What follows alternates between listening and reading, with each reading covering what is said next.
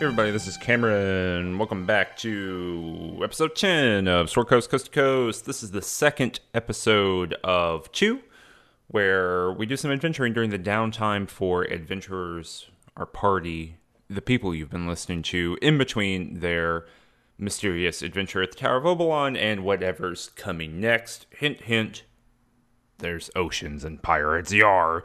This is a really great episode. I think it's really cool. Of course, I record these things right after editing these, so I have that all fresh in my head, and I really enjoy it. This is Kylie, followed by Tess. Again, just like the previous 2 episodes with Weg and Silverleaf, these are 2 very different kinds of adventure. The first is a little bit of a social role-playing encounter. The second is just straight up like a little micro dungeon, almost. Kind of like Silverleaf, but a little less intensive. Anyway, I think I really enjoy it. I enjoyed it a lot. After this episode, we are back to normal adventuring with the whole party.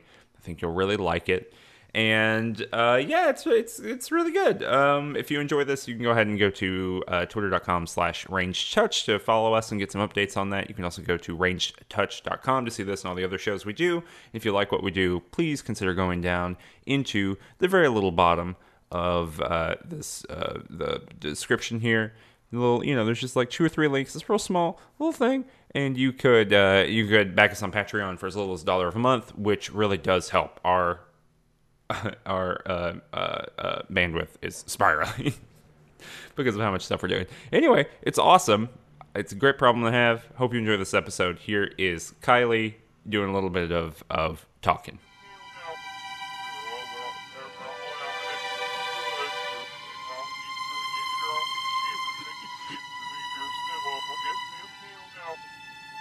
So at the end of last episode, everyone had taken back. Her name is not Deborah, but I don't remember the name of the daughter. I don't have my notes in front of me for the end of that. But you took back the daughter to the farmer. I think I have it. Delia? Delia, there we go. So you returned Delia, and everyone started heading back to Easting, but Kylie didn't start heading back to Easting, right? Kylie started heading back to Burdusk, which is about like a week and a half away. It's pretty far.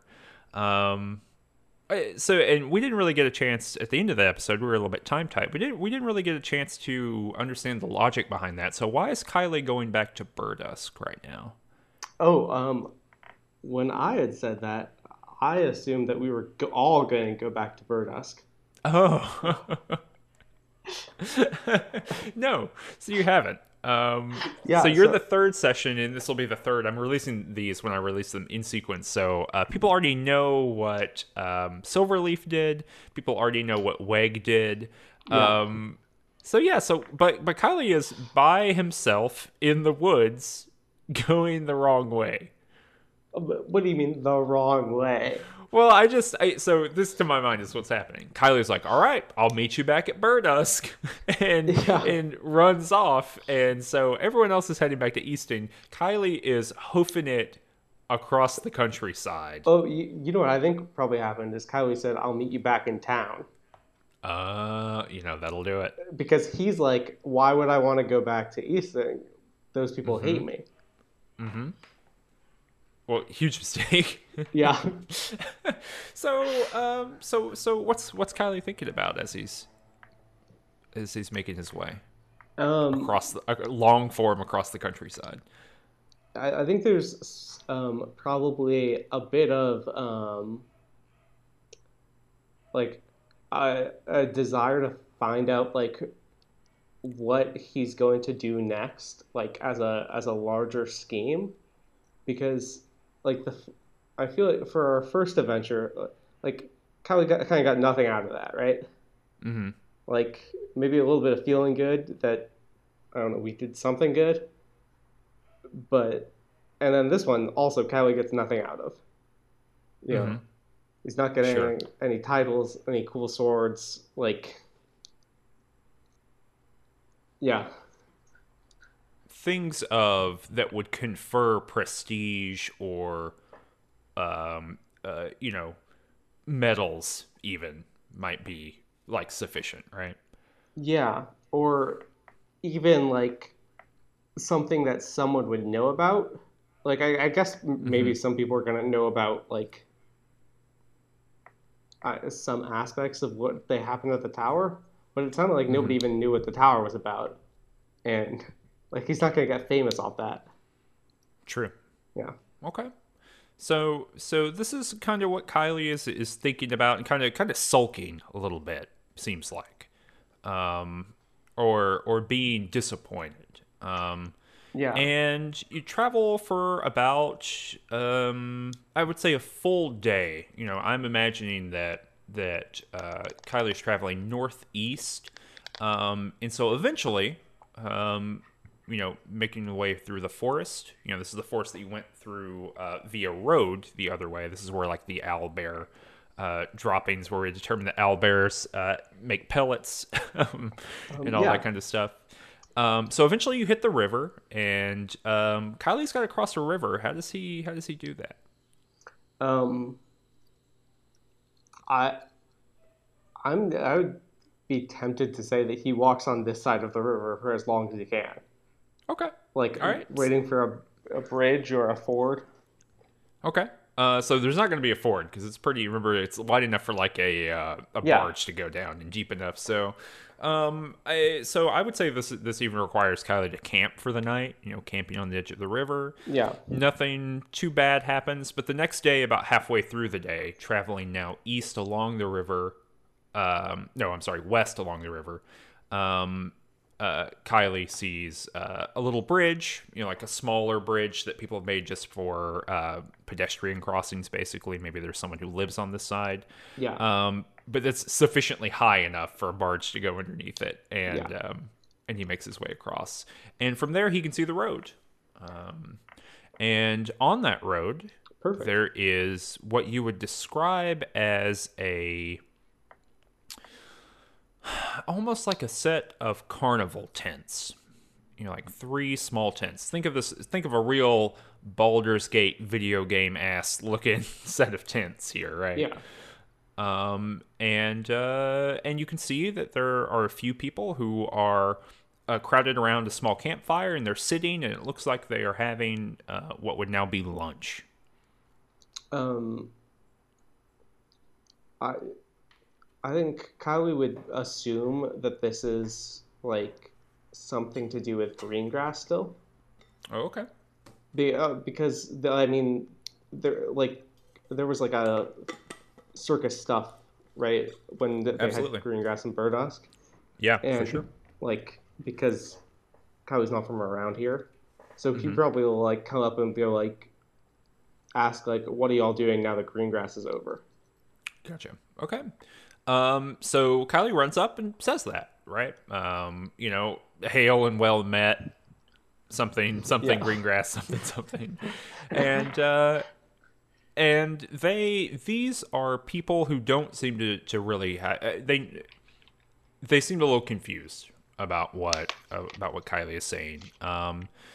They are dressed, I would say, a little bit more finely than people you have seen recently. Even people who are, say, of the merchant class who are dressing up for Greengrass. These are Yeah. people who are wearing robes, and those robes have threads in them that are shiny, right? Things like that. These are almost, it's not quite finery, but it would be like travel finery, if that makes sense. Um, so there are they like court robes or are they like does this look like a wizard robes? Give me a insight check. 16. Okay, so these Kylie remembers back to his years in the court, Hmm. of courtly intrigue. Where was that court that Kylie is from? Um, Have we given it a name yet? no, Do you want to give it a name now? Toradu. Toradu. And where is that? I think before you said like far to the east, but Yeah, I um should I pull up a map of yeah, Faerun and look at it? let's look really quick just to. So well, let's just say it's east of the Dale Lands, and then we'll Yes. figure that Yeah. out later. Okay. Um, and yeah, I imagine it like in an environment of like pre um pre Bismarck Germany, like lots of like some place that is full of kingdoms, you know? Gotcha. Sure. Yeah. Okay. Yeah, we'll figure that out. So, because like Rashomon is over there, and Rashomon is like Eastern Europe kind of stuff. You say Rashomon's over there, but I've heard other people say Rashomon was over there. Uh oh. I'm cutting all this out. No one will ever know. Okay. All right. Good. All right. So yeah. So with that role, you recognize that these are courtly robes.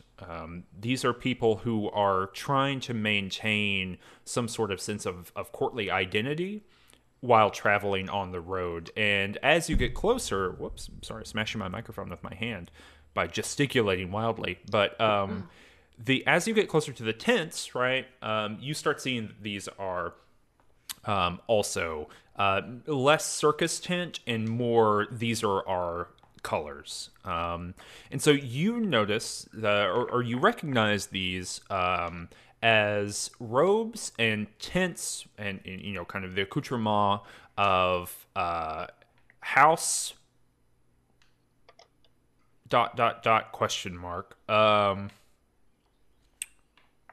Oh, the Eastern question marks. Give me a house name. Um, I don't want to dictate Kylie's backstory. What's a not quite a rival, but not an ally either? uh, Lamarck. I think also like you say like I not a rival or ally, but I also don't think that Kylie would necessarily um like think about other houses in that way because like I he doesn't have enough like feel enough of a member of his old court. Like he like maybe he would feel that way about how they might act towards him, but he wouldn't act differently towards someone who was a rival of the old court. Gotcha. Well, I mean, I'm thinking too about if Kylie grows up with an in courtly life, then there has to be people that he doesn't like. Oh yeah, but I Like feel like I'm thinking not even like I'm not just political alliances, but personal alliances okay, too. yeah, Right? yeah, Yeah.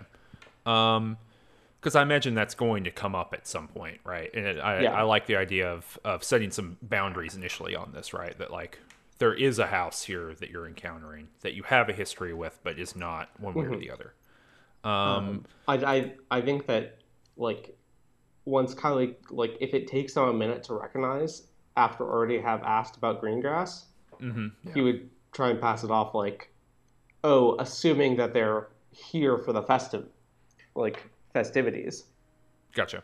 Yeah. So they're a little bit confused, and you recognize it as House Lamarck, kind of a respectable and yet small lordship that's also one of the eastern fiefdoms around where the house that Kylie is a part of, the House Toradu. You recognize these as people. You don't know these people in particular, but you do recognize their clothing, their sigils, all those different things like that. And it looks like, based on you can see, behind them now, behind the tents, a little bit off the road, you can see the cart that everything would be folded into. You can see a couple servants and the driver over in that direction, and they're a little bit confused about this Greengrass thing. They say, well, Greengrass must be around. I've seen drunkards on the road, but we are not here. We're not here for green grass. Green grass. It seems like a peasant's thing. Indeed. But and Kylie gestures, it is a land of peasants. Oh, and he says, and you can see him kind of light up a little bit. He says, someone of the finer mind, I can see. Haha. Does Kylie have any kind of since Kylie's not really a part of House Tordu, grew up in House Tordu based on what you've said, but isn't really like out here representing House Tordu, as it were. No kind of sigil or anything like that this person might recognize? Not on his armor. Mm-hmm. Okay. Yeah. So it would be the kind of thing where he would have to reveal it if he wanted someone to know. Yeah, I think that if he was wearing the whatever it's called on the character sheet, fine clothes. Yeah, then there's like some patterns there that would be recognizable, but. Mm-hmm. You would be able to recognize, or they would be able to recognize you in the same way that you recognize them. Yeah, basically, is what you're saying. I believe Kylie got the armor after he left. I see. Okay, well, yeah. So they have kind of a favorable disposition toward Kylie. What does he? What does he want to do about that? I guess. Oh, cool. He says, "Oh, so are you just traveling through here?" And they say, so there's a man who's the first person you talk to, and then he's a human, and then there is we'll say a dwarf woman, and then there is a gnome, and they all are kind of wearing this kind of finery. And the gnome kind of looks to you and says, "Well, we are on our way to a contest of sorts," and then he kind of snaps his fingers, and a little bit like an ice orb appears in his hand. So he's like, and he does it. It's kind of like Iceman in the first X-Men film, if you remember that. Yeah, Bobby. He says, we're on our way to a contest of sorts. Sorcerers from throughout the land will come to show their abilities and powers and determine who will be the most prominent sorcerer to be sponsored by Maztica Coffee Beans. Oh. Maztica Coffee Beans? Maztica Coffee Beans. From the east. Well, from the west. From across the ocean, and maybe to the south. My Faerun geography is a little dusty. I don't have the map in front of me right now, but yes. It kind of says, I always pictured it as being very far east. Okay. One moment. Let me confer the map. Oh no, I think you're right. Well, maybe we'll say this. So he says, the gnome who's speaking says. He says, well, I can see that you might have fire in your veins, but could you do this? And then he kind of like makes a little motion with his hands, and he's got the ice orb in his left hand, and he brings his right hand over, and he kind of looks like he's petting it like a cat, and like or like a chinchilla maybe sitting on his palm, and it.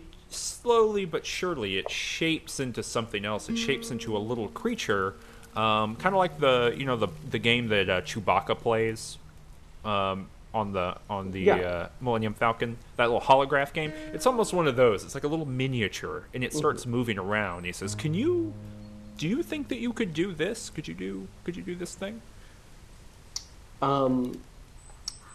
Yeah. I think Kylie doesn't do exactly that, like make it into a little character. But I'm picturing, like, I was thinking of what he used to do in court, like for his performance, as kind of like Fireball Fushigi. Like what is that? Like contact juggling. Oh, okay. Yeah. Yeah, okay. Well, I'm sorry I don't know the technical term for contact juggling. Cameron, just so you don't get shit, it's actually not the technical term. It's a brand name, and people who do contact juggling are very mad. Uh-oh. Yeah. Right, well, good to know. But anyway. The more you know. I think Kylie starts to do this, like, moving the fire around him, right? which is very much like what he did before. Mm-hmm. But what he like was never able to do before is that he turns the fire blue. Okay. Yeah. And where's that coming from? Right? I mean, Kylie's never done this before. Yeah. You know, this is maybe more, I would say, even more artful or more involved. It's the same motions as far as Kylie is concerned, but the effects, obviously, the color is different. But even, you know, the like the intricacy of the objects that you're creating and things like that. Those are Yeah. more contained. They're less less Yeah. wild. Yeah, I think that Kylie is like very much more concentrating both on like I don't know very much about fire, so Okay. this might be completely wrong. But I always have Okay. like an association that like the fire is like hotter when it's blue, right? Mm-hmm. That is true. Um, that like he is um like he's putting more like power into a confined space. Okay.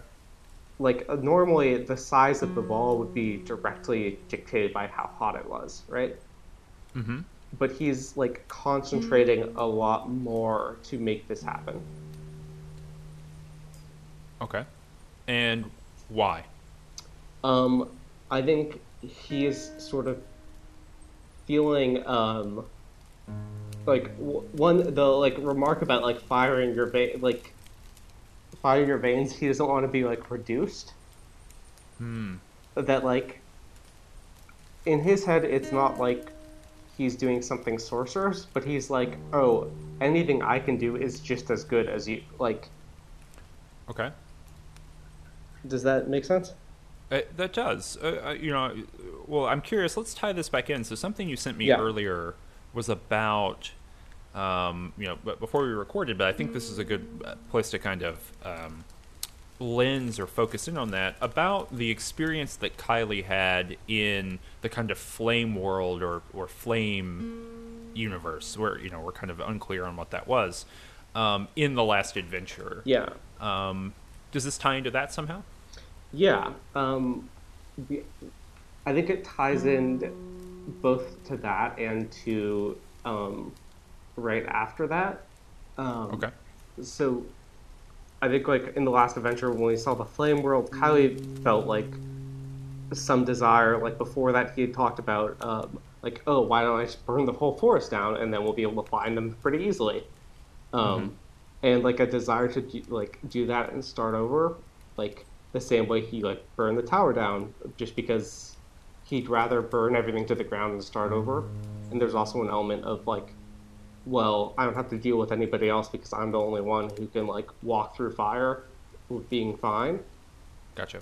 But then also, I think part of it is like almost right after that, we found no, I don't remember the name, the older brother who was like dead in the field.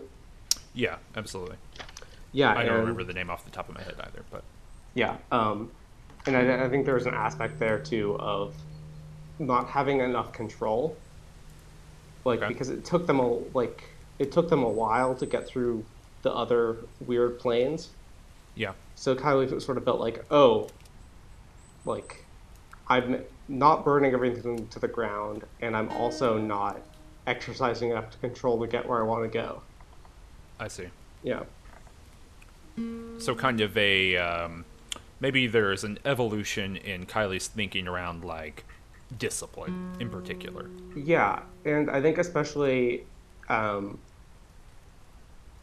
don't want to say it's like the first time like Kylie's faced like adversity or anything, but I think like more and more like especially when he was alone, it was fine. Kylie felt it was fine to burn everything to the ground. But now that he's like hanging out with other people, he's getting like more disapproval and sort of like starting to rethink like what his vision of himself.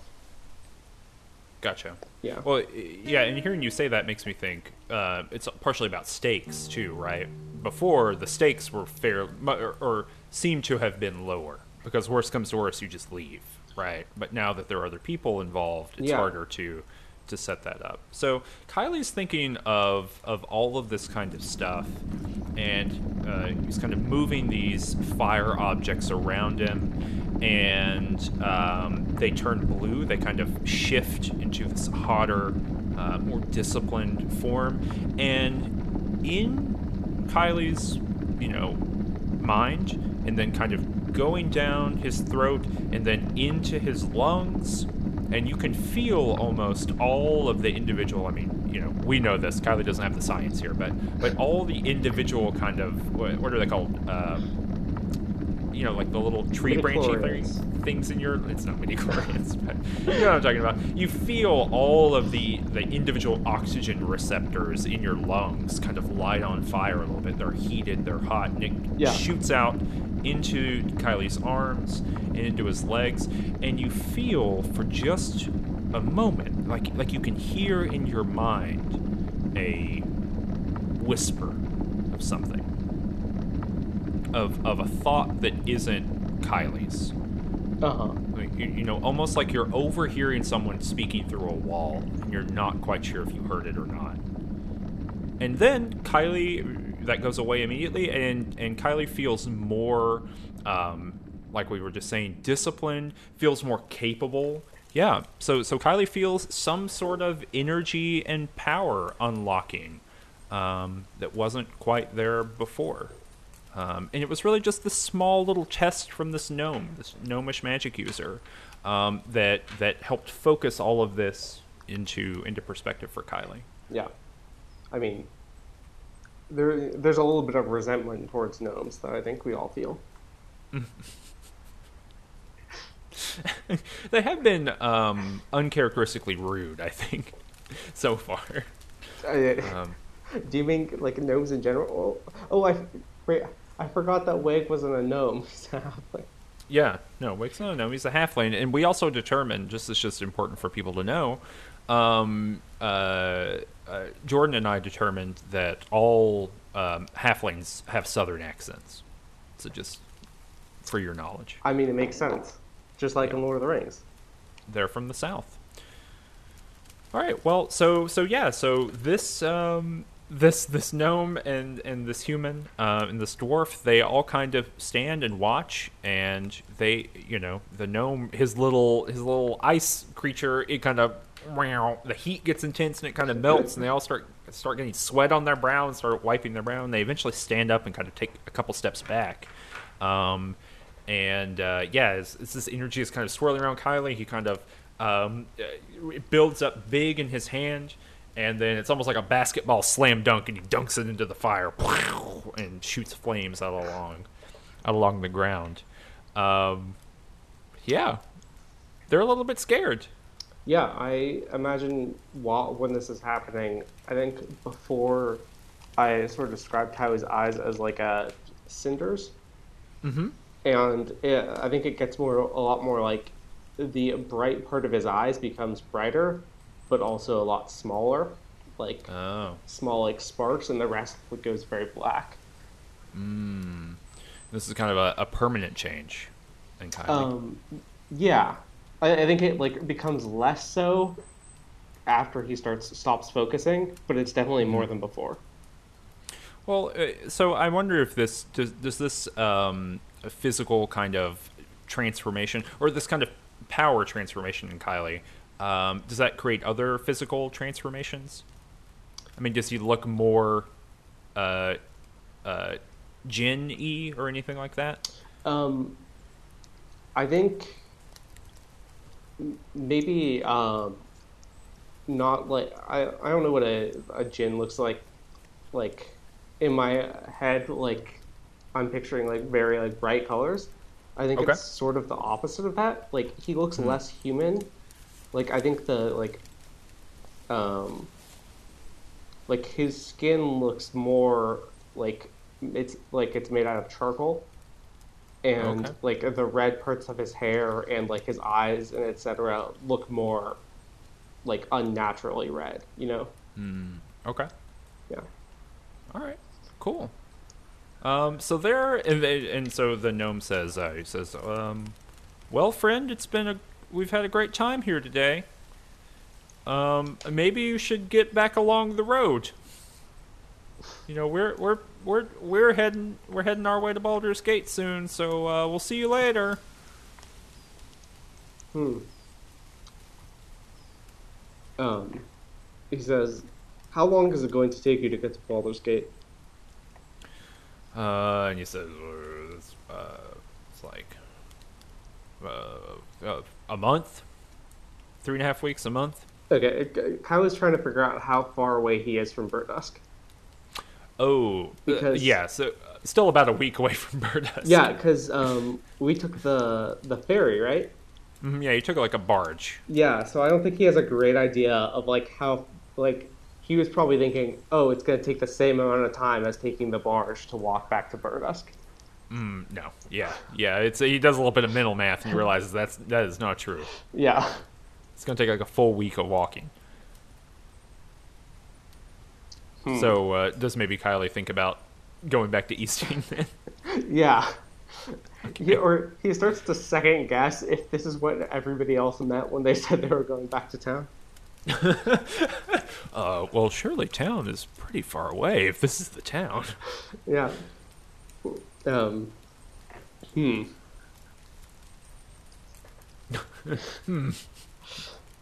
right. Well, yeah. So Yeah. I think that is Kylie making any kind of demand before he goes? I think that he does want to ask about something Okay. from home. Okay, there is some king who is in like power of the whole region, right? Sure. You tell me. Yeah. Well, Kylie wants to ask about like that king's health because surely the king is old. Like when Kylie left like a year or two ago, there were rumors of being close to, falling or having to abdicate. What's the king's name? Lionel. So Kylie asked about the ailing King Lionel. Says what's going on with him there, and the dwarf, she gets kind of a concerned look on her face, and she says he's gravely ill, and worse, the treasury is empty. All of the taxes Lionel has spent them on wizards and herbalists, and she her voice gets a little bit low, and she says, some even say a druid. So he's spending all of the money. There's a reason that that people from the House Lamarck, that we would be all the way here. And she kind of gets a grimace on her face. She says, in the West, trying to make our fortune, trying to establish some sort of, line of money back to our home.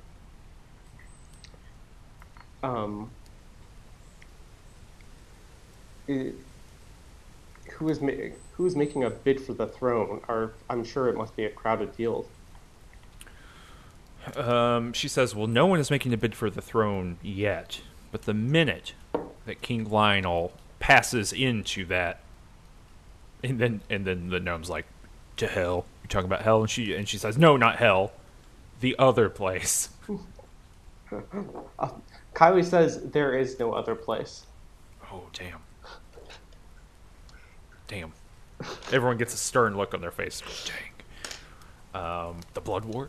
But yeah, so basically she's saying, there is no heir apparent yet, and it's because there's such chaos that there's no front runner. Okay. Kylie says, like, thanks for telling me this. And, I think he would give them like a coin from the Old Kingdom and leave. Okay. Like something that would show like sort of that he's not asking these questions. Like he's not an outsider. I see. Even if not portraying exactly who he is. Does he give it to them, or does he flip it into the fire? No, I think he like gives it to them, but like I think giving it to them is probably more insulting than flipping into the fire. I see. Like, I mean, So like, implying that they need money. I see. I see. So Kylie stretches out and does it and hands over a coin, and the coin on its head side has this is clearly recognizable from this kind of warring nation. It's an older coin. It, probably predates to before even Kylie's birth. Yeah. But it does have a Jin's face. What is clearly a Jin's face on the head side, and he hands that over, and then starts making his way back to Easting, I think, right? Yeah. And just to make it clear for everyone who's listening, James has decided to take Kylie into basically being a dual class character, right? Yeah. Being a fighter / sorcerer, and we'll see where that goes in the next adventure.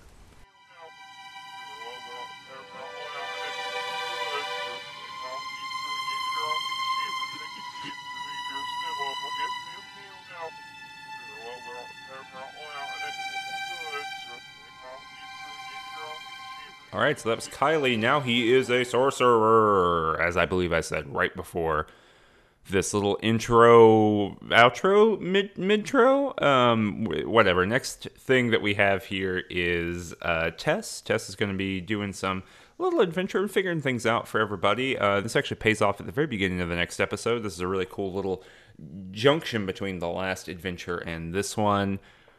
Golly, we didn't have an opportunity yet, and let me tell you, you'll see, but no one has an opportunity, even the players, to talk about what happened to Silverleaf in last episode. So, just keep that in your head. Keep in your mind that something happened to Silverleaf's bottom half of his face.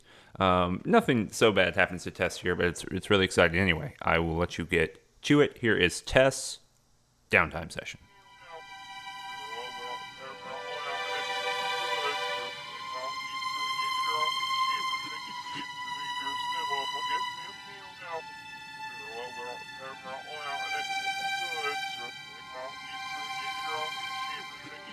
So after the adventure of the Tower of Oberon, for people who are listening to these, I've recorded them in the order that they are being released. So I recorded the one with Weg, and then the one with Silverleaf, which I believe is one episode. Hopefully this all makes sense in the aftermath. And one with Kylie, who would be God King, and now one with Tess. And so in those, they've all been kind of particular little things that that those characters were interested in doing in the week between the kind of trek back from the Tower of Oberon and returning to Easting, if everyone remembers. So kind of Weg, Silverleaf, and Tess were all together, and Kylie wandered off, headed back to Burdusk, and hopefully we'll get back to Easting by the time the next adventure starts. But yeah, so now I'm here with Tess. Hello. There we go. And played by Mary. And yeah, so we had a little conversation before, and Tess is looking for somewhere to, I don't know, to what? Get out in nature? What, talk me through this. Yeah. So it's not necessarily like getting out in nature, because I think she would be interested in seeing some kind of spectacle that was man-made too. But just like the prospect of sitting around for a week in a small town with nothing to do doesn't really interest her. Like, she is interested in either going out to like meet someone new, see some place, like just get out there and like experience something, so that she's not just like cooped up and restless. Okay. Well, who do you want to ask about that? I mean, I think this is probably a good chance to get some local knowledge, right? Yeah. So I was actually interested in. So I apologize. It's been a few weeks. I'm really terrible with names. No, it's okay. Yeah, well, I am too. The number of times in these little sessions where I have to say, "Oh, I don't remember their name. Let me look," is high. So don't worry about it. The name of the wife who was the keeper of the tower. Paige. Paige, yes. Mm-hmm.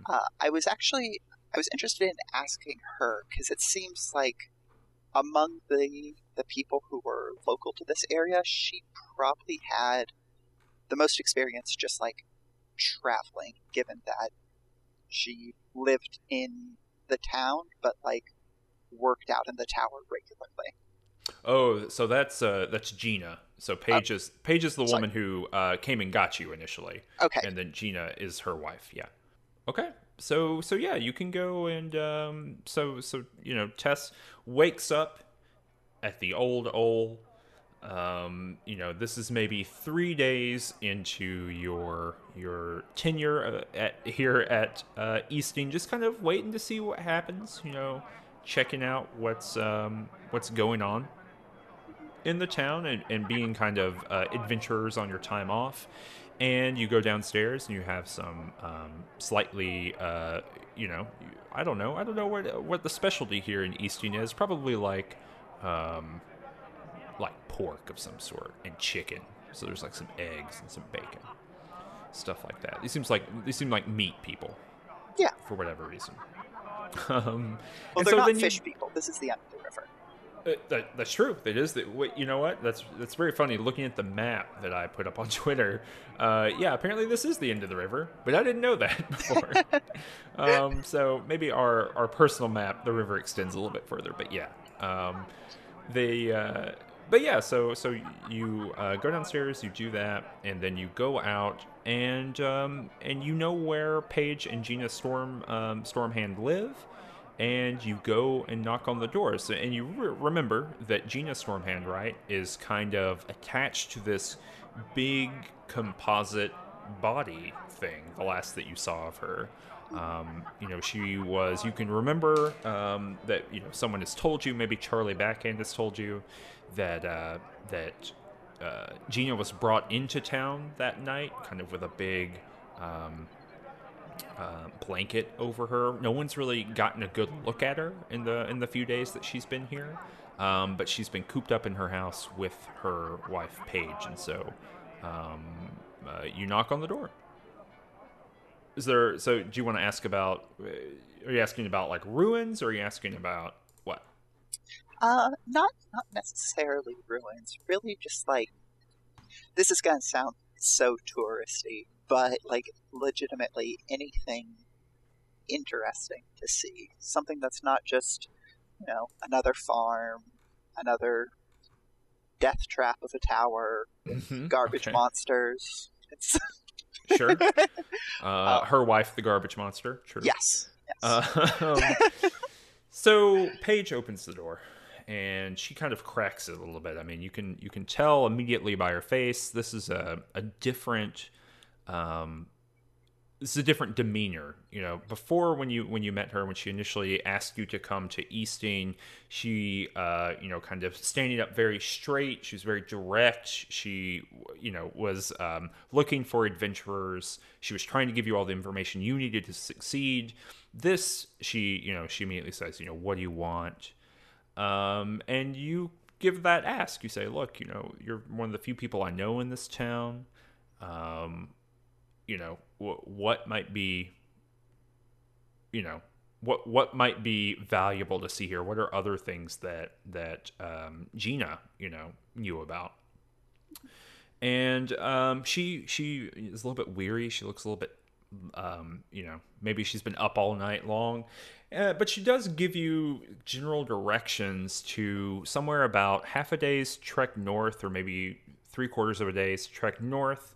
And she says that it's a circle of standing stones that are kind of an oddity in the area.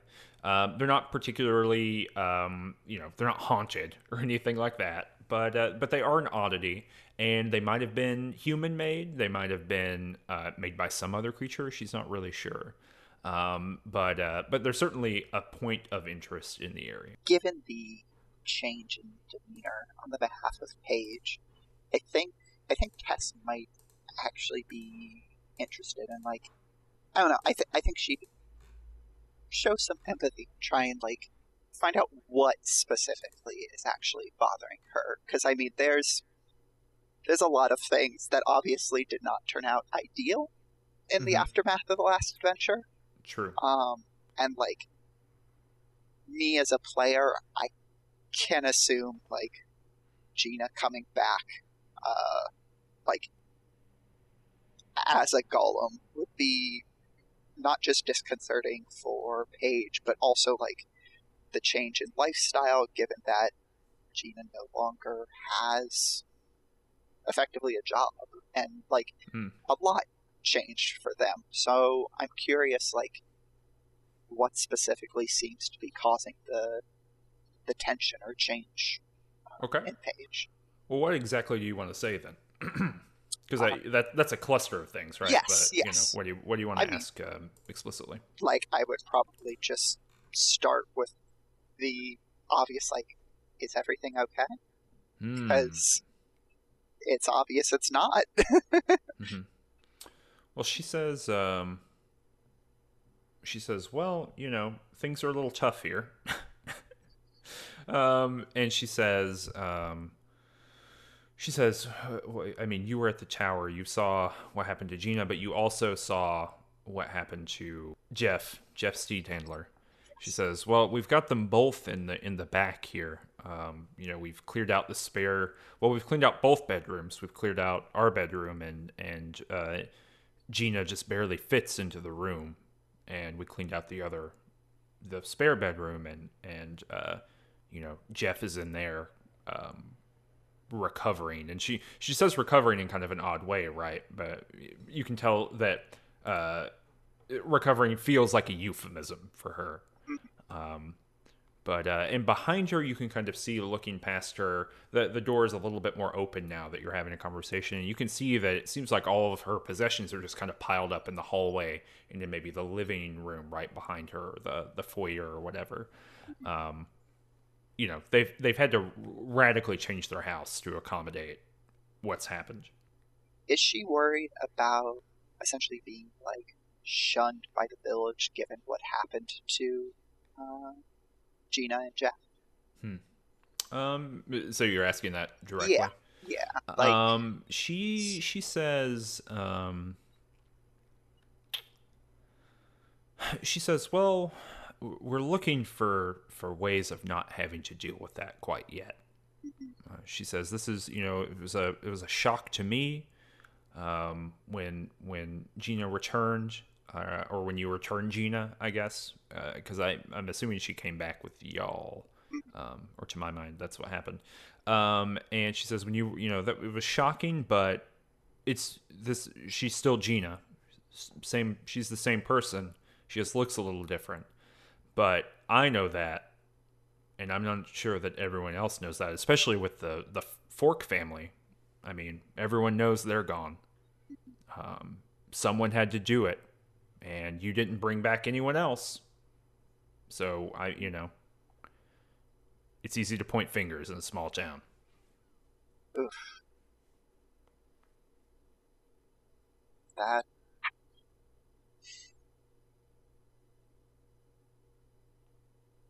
I'm sorry. I had not considered this. I would not have wanted blame to fall upon your family. She says, well, it's not blame, but it's not blame. There were owlbears local in this area. Do the townsfolk know that we've, like, stopped the actual cause of the disappearances? No, not as far as you know. Okay. No one in, just to, because people who are listening might know this, but you don't know this. No one has really talked with anyone in the town. You're the first person to really engage with the town in any way. And so my going assumption is that Paige isn't really saying something. They know that you came back from the tower, and you told the other farming family that the Fork family weren't coming back, right? Or at least that's if not explicit, that's implicit. And so, in the event that no one has said anything, I think that no one knows really anything. So you tell me what people know. So, I think given the circumstances in that. I I don't think anyone in town has reason to believe the disappearances have necessarily stopped. Mm-hmm. And to that extent, given that we know, like while we were trekking out to the tower, we saw signs of bears and owlbears. Mm-hmm. I think Tess might actually want to change what she was going to do. And I think she wants to hunt an owlbear Okay. to essentially try and bring some closure for the town.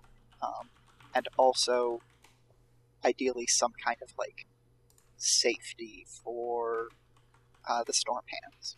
I'm just trying to get a sketch in my head of the whole thing. So you want to hunt an owlbear and like produce an owlbear corpse, probably, or a trapped owlbear somewhere in the middle, to then pin the disappearances on that owlbear. Yes. Okay. Like, I think I would probably consult with Paige and Gina about this, like, beforehand, because rather than just, like, dumping this idea on them ex post facto. Okay. Just because, like, they will still inevitably be tied up in what is happening to some degree, just by virtue of, like, Jeff and Gina's changed forms. Mm-hmm. But if I can, like, help explain the disappearances to try and divert suspicion from them, I would prefer to be able to do that. Okay.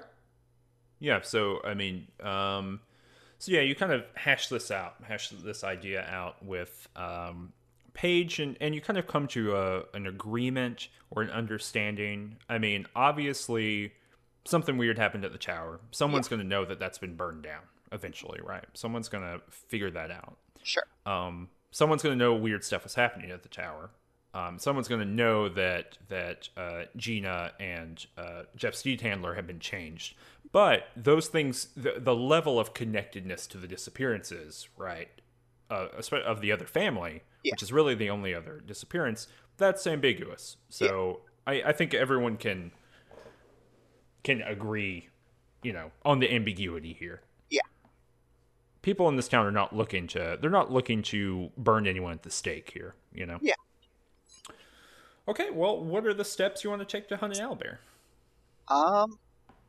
So I would probably first go to the general store just to see, like, what they have available. Like, obviously, bears are local to this area. I don't think it's unreasonable to, like, check if they have, like, bear traps. And, like, I'd probably, like, I'd go from there, just, like, see what I could possibly prepare to, I don't know, help me in a hunt. Okay, so you go to the general store. Let me, alright, so yeah, they got hunting trap, and all kinds of other stuff here, just basic equipment. Is there anything else you'd like to grab from this little list I sent you? I don't suppose they have, like, they have poison, which is listed as a adventuring gear, but I wasn't sure whether they'd actually have that. Yeah, there's poison, there's alchemist fire at the very top, and there's acid too. So yeah, any of this. Okay, in that case, I'd probably just go with the poison. See if I can coat the bear trap in poison when I'm setting it up. Okay, cool. So so you grab that. You grab a hunting trap. You grab a thing of poison, a little thing of poison. The person at the general store says, "Oh, you better be careful with that. That we use it to protect where the pigs are. There's all kinds of predators that show up where pigs are, and you got to make sure that it's safe. Yep, But one nick and you're sick for days." I've been having trouble with bears out near where we live, so I'm hoping hoping we might be able to keep him away. He says, I'm pretty sure you don't live here. No. There's like 36 people that live in this town. I'm like 90% sure you don't live here. No, I don't, but I still have bears. Oh, I see. He says, "Oh, I misunderstood. I thought Yes. you were saying, but you're just saying where you live, which is not here, but yet is Yes. plagued by bears." Yes. I see. So he lets you go on your way, and I'm assuming you're going kind of down the trail to where you saw the struggle before. Yes. So you go back there. There's no new. It's really weird that you're going here because I believe Silverleaf also went to this location, so I had to talk through this. But no new. You don't see any more like signs of a struggle. Last time, remember, you saw what looked like like claw marks on the trees and feathers everywhere. And Kylie picked up a bunch of those feathers. You don't see, I mean, there's not more feathers or anything like that, but you do find the pellet again. The big, whatever, it was a rabbit pellet or something like that for where an Owl owlbear. pellet. Yeah, or it's an owl pellet, but Yeah. made of a rabbit. And so you find that it's where you left it. The stick that you poked it with is still there. So how do you want to set about? How do you want to do this? I mean, obviously you got a trap, but Yeah. tell me how you want to play it. So I was hoping to like maybe engage in some tracking to try and find like its general area, and then like set up some traps, see what we could find. Just kind of like camp out nearby in a place that I think would be good given its territory, and see what we could do. Okay, so give me a. I'm going to say it's about 2:00 in the afternoon right now. So give me a survival check. Okay. The time has nothing to do with the survival check, by the way. Okay. 15. Okay. It's easy for you to do. So you kind of pull on a lot of knowledge that you already have. Your tabaxi, so your tracking capability. I don't know if you get a kind of like tabaxi bonus, like a species bonus to this, but you have a little bit heightened smell, you have a little bit heightened hearing, or more than a human would have. And that gives you a little bit of an edge here, and you're able to kind of look around and recognize some of the telltale signs of this big creature going through. Now, this was probably 5 days ago at this point, so it's a cold trail up to a certain point, but your adventures up to this point in your life, right? Tess is a wanderer who has made her way around the realms. Most recently was in Athkatla, I believe, kind of in the wilds there, or adventuring around down there before the first adventure. And you use all those kind of skills. You're pulling on this knowledge. You're pulling back and thinking about a time that you saw a sphinx fly over. And you saw how the wings, you saw it kind of fly through the tops of trees, and you saw how the wings had to navigate and avoid trees. You saw how wings impressed on on branches. And while an owlbear is a quite different creature, there's still enough here for you to recognize, oh, this is where the 7-foot, like, winged bear thing went through. And so you make your way through the forest. It takes 3 or 4 hours. It takes quite a long time. The sun is going down, and but eventually you get to a place where it looks like the owlbear has gone down into a burrow of some sort, and dug out that burrow and eaten whatever had been living in there. So there's some kind of entrails around. There's another much more fresh pellet here. And this is certainly where, like, this is part of the owlbear's area of influence, we would say. So, could I, like, sneak into the cave to see if the owlbear is, like, present at this time? So it's not like a cave. It's more like maybe a badger had dug a den, and the owlbear, like, gotten its arms in the den and then dug it all the way out. Does that Okay. make sense? So Yeah, it's like yeah, an yeah. you can see the whole thing. It's like an Okay. impression in the ground. Fair enough. Yeah, okay. And if I have reason to believe the owlbear will be, like, back to this location, given my knowledge or lack of knowledge, I would set up here, like, in such an area where I would hopefully be able to get the owlbear in a trap and then just kind of camp out. Okay, so you put the trap down and you kind of put some foliage over it. I guess a good question would be what you think would lure the owlbear here. You know, because it's wandering around here in Yeah. this area somewhere. Your survival check gives you a good enough knowledge of that, but bait. Yeah, I was actually going to say, could I, like, take some time to catch a rabbit or something slightly more, a rabbit or a deer, something that owlbear would probably eat. Okay, so yeah, you find a rabbit that takes probably another hour, but you kind of stalk through the underbrush here, and you find kind of a place near the edge. You're still moving south, or you were moving south, maybe south west, and so you're kind of at the edge of that kind of scrubland I was describing, at the edge of the forest before you get to the farming fields again. And yeah, so you're able to find a rabbit. What do you have, a short bow? Yep. You take the short bow out. You don't really catch it so much as shoot it, and you bring it back and you bait up the trap. Okay. And you're poisoning the trap, right? Correct. Okay. All right. Give me a sleight of hand. Okay. 14. Okay. And all right. Let me pull up.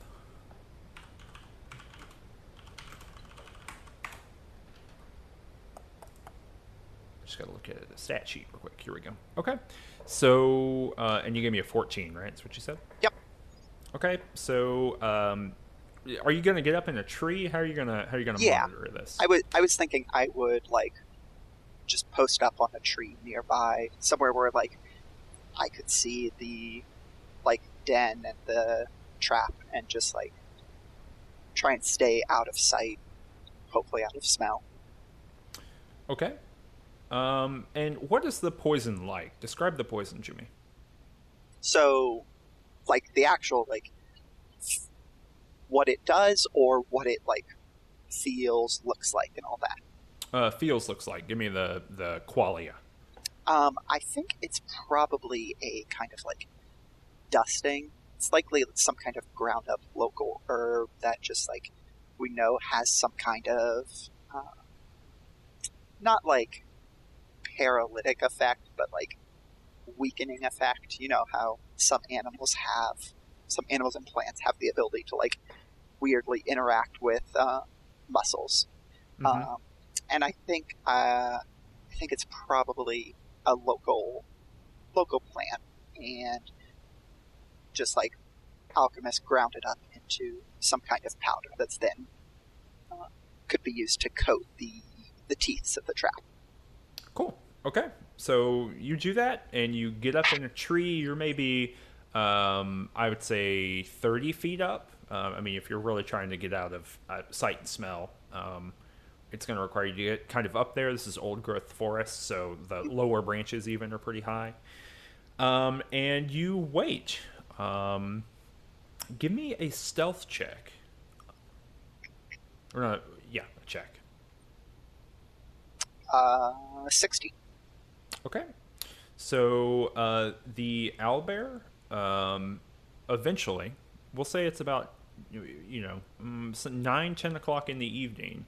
You eventually hear, like, boom, boom, boom. I mean, it's not ground shaking, but it's like you can hear something heavy stalking through the underbrush. Yeah. And the owlbear comes out. Have you seen an owlbear before? I think I've seen one before, but I haven't really ever, like, interacted with one. Okay. Sorry. When I say seen one, I mean, like, not seen one in person, but, like, either seen descriptions or whatever magic image a wizard could whip up of one. So like, I'm familiar with them in theory, but I have not met one before. So what you see is like a four-legged creature come through. It has basically the upper half of an owl, and where it would have instead of just like front arms, right? There is on the back of the arm, it's a wing, right? So it still has a little bit of wing to it. Traditionally, the owlbear, I think, in D&D is just like arms with an owl's head. This has got a little bit of a wing impression that's going down into a mammalian arm. They're weird. The person who showed you the image before, the wizard who whipped one up, had clearly never seen an owlbear before. You are now realizing that as you see this thing. It's got like gross bile kind of running down its front. This is a creature that like is stalking through the wilderness, just eating and consuming everything in its wake. This is a thing without very many natural predators. Go ahead. I was going to say, if I can interject real quick. Yeah, sure. I think that the wizard who misled me probably led me to believe owlbears are not as neither big nor dangerous as they actually are. I think they probably fucked up on multiple fronts. So you got like the Mr. Rogers' Neighborhood version of the owlbear. Yes. Gotcha. That like they're there and they're out there in nature, but you should just like be big if you see one. And you get the feeling that if you tried to like get big in front of this thing, it would just rend your head off. Basically. So it comes into view. It sees your rabbit, and it kind of, you can see it going like. It doesn't really have like nose holes and like big mammalian nose, so it's doing a lot of inhaling through its big beak mouth. And it tries to get a sense of what's going on with this rabbit that's lying on the ground. So you had a 14, correct? 16 for stealth. No, that was for you though, but for the yes, the sleight of hand. Okay. Yes. So it makes its way over to it, and it's kind of moving confidently. It doesn't look like it's very scared at all. And it reaches down, and it scoots. You know, it's digging a little bit, and it just knocks the rabbit over, and reveals the trap underneath it without triggering it. Oh. And then it gets its hand underneath the trap and flips it over. Well. And then it kind of gets up on, kind of like grizzly bear style, gets up and kind of gives a big growl. I think Tess probably makes a bad decision here. Okay. And tries to shoot it regardless. Okay. Just straight up shooting it with an arrow? Yep. No poison on the arrow or anything like that? I mean, if I can retcon saying I also applied poison to some arrows, sure, but right, well, I think you could probably try to do that now. To my mind, you didn't use all the poison. Okay, then yeah. I'm just assuming that like when you buy a bag of poison, there's always a little bit left over. Okay, well, if you want to try to put poison, give me a sleight of hand here. This time I got an 18.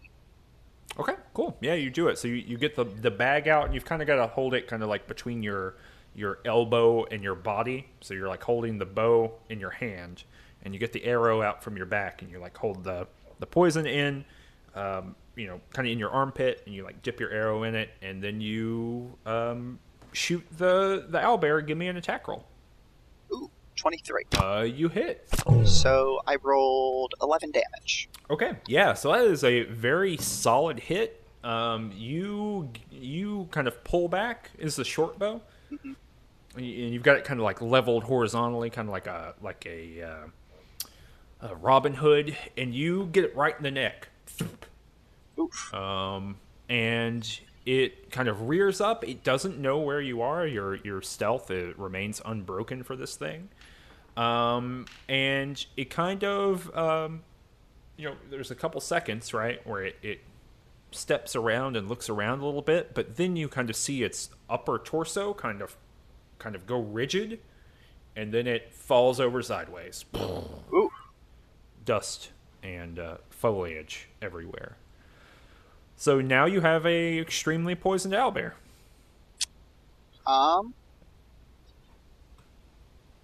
So I think I would like want to go ahead and finish it off to like follow through with this plan to its logical conclusion, because I'm not going to be able to get a still living owlbear to town. Like, yeah, it's like 600 pounds, I think. Yeah, it's like a bear. Yes. So, like, if it is like poisoned to the point where it could not reasonably fight back, I'd probably just go up and slit its throat. Otherwise, I'd put a few more arrows into it. Okay. Yeah. You do that, Yeah. But what are you going to take back with you? So I was going to cut off its head. Okay. Like, my plan is to claim that I found like human skeletons in its burrow,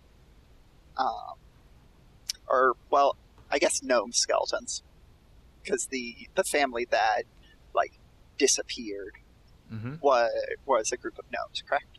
Correct. Yeah. And like be like, I have found the culprit. Please shower me in adulation. Oh, okay. All right. Well, so you enact that plan. You spend the next probably 2.5 hours lopping the head off this thing, which is a lot more of an effort than TV would have you believe. I think It's not pleasant. Yeah, so it's hard and long work. So you do it, and this thing probably still weighs like 70 pounds by itself. So you gotta kind of get it in a I guess probably like a strap around your body and wear it like a backpack. Yeah. And you carry it back to town. It's the middle of the night, but you can see that the old owl is bustling, and it's full of all the traders and everyone here for the evening, the kind of pit stop that we were talking about before. There's plenty of hired bodyguards outside who are kind of drinking and having a good time, while their bosses and the people who employ them and the people who own the trading companies or whatever, while they're asleep inside. There's drivers who are outside just kind of killing time and having a good night. So you walk up, you're this small mammalian creature, kind of medium-sized mammalian creature. You walk up and you've got this owlbear head, and you kind of lift it up. What do you say here? What's the message to the town? I think I would like somehow like make an entrance where I'm like, I wouldn't say I'd throw the head in there, because that's one, probably very difficult given how much it weighs, but I would probably make some kind of like declaration to the effect of, I have the disappearances have I don't know if I should like just unilaterally declare the disappearances are over, or just say I've found the cause of the disappearances. I'm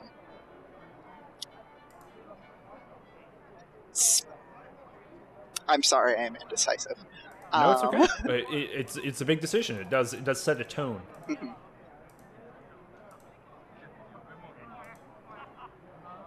I think I would probably go ahead and say like something to the effect of really pinning the blame on this owlbear, and just kind of like setting that as, if not like definitively declaring it as such, then at least get that idea into people's minds. Like, I'd probably talk about how I found gnomish bones in this creature's burrow, and set out to bring it down to keep the town safe. Okay. Yeah. All right. Well, you monologue it. You know, you as far as like pillars of the speech are concerned, you say, you know, this is the thing. We were out being adventurers, and I thought that this was, you know, the cause, and I found the bones in its lair, and I've destroyed it, and no one else here. You know, this was the cause of the disappearances. No one else here will have to experience the same horrible fate that the Fork family did. And all these people are deeply confused about like who the Fork family is. But you can see that wasn't the shopkeeper just saying there's like 30 people in town and everyone knows? Oh, that was the general store. That was at the general store. Yes. That's a different shop. Look, yeah. I assume the locals would know who the Fork family are, though. Even if like the traveling merchants don't. So I'm finishing. Yeah. Okay, so sorry. all these people look very confused, except, you know, Chester Backhand is there, and he goes, "Oh yeah." He's the one person in the room who knows. I thought some locals would also be drinking. No, it's like 2:00 in the morning. Look, it's very late. Fair enough. But so Chester says, "Oh gosh, I can't believe that this is the. I mean, we knew there was dangerous stuff out there, but maybe this is the thing that they got Jeff Steedhandler. I don't even know." He says, "Well, I'll give you 20 gold pieces to let me preserve that thing and put it up above the bar." I agree. Like, I don't want to carry around an owlbear head for the rest of my life. Okay, so he passes that over to you, and you see Charlie take it from you, and you kind of like, you know, he's looking at it a little bit, and he puts it on the bar, and he says, "Oh, we'll get that preserved later." And Chester comes from the back, and he goes out to the sign out front, and he crosses out the old Ole, and he writes the old owlbear. Yes! And he goes, new name. You know, gets rid of all the Google reviews. And yeah, so that's it. So the next morning, well, not everyone's back together, but that is it. You go up, you go to bed, and that is the end of Tess's little micro adventure, and then we'll all find out what happened with all the other ones in the next adventure.